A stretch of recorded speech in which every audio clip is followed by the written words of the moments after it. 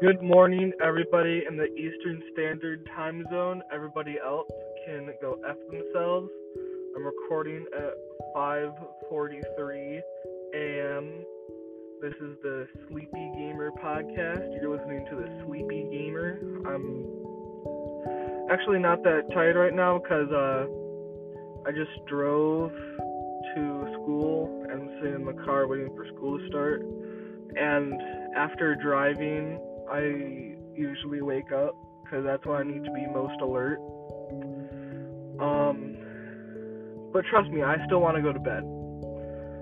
Today I'm going to be talking about Celeste. It is a 2D platformer, pixel art style. It's on PC, Xbox, I think the Switch.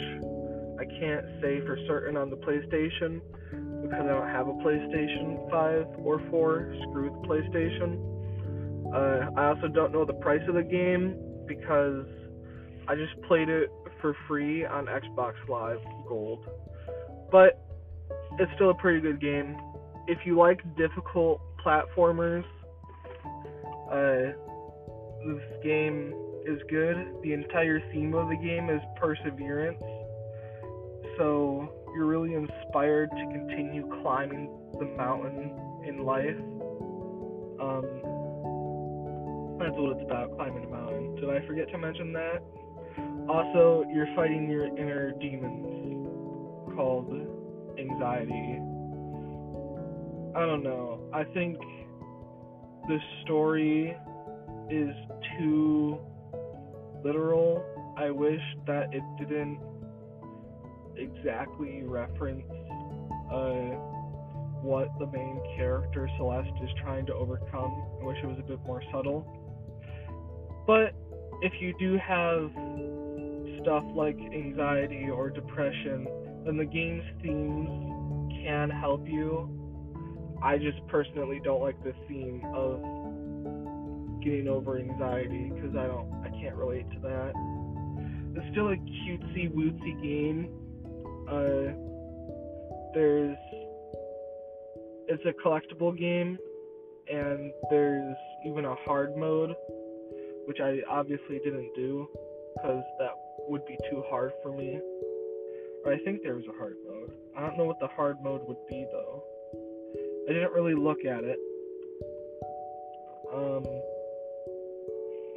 There's double jump in the game. That's pretty cool.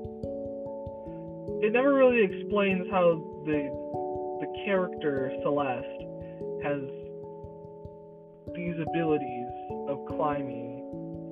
She's just a small town city girl. I don't know how else to put it.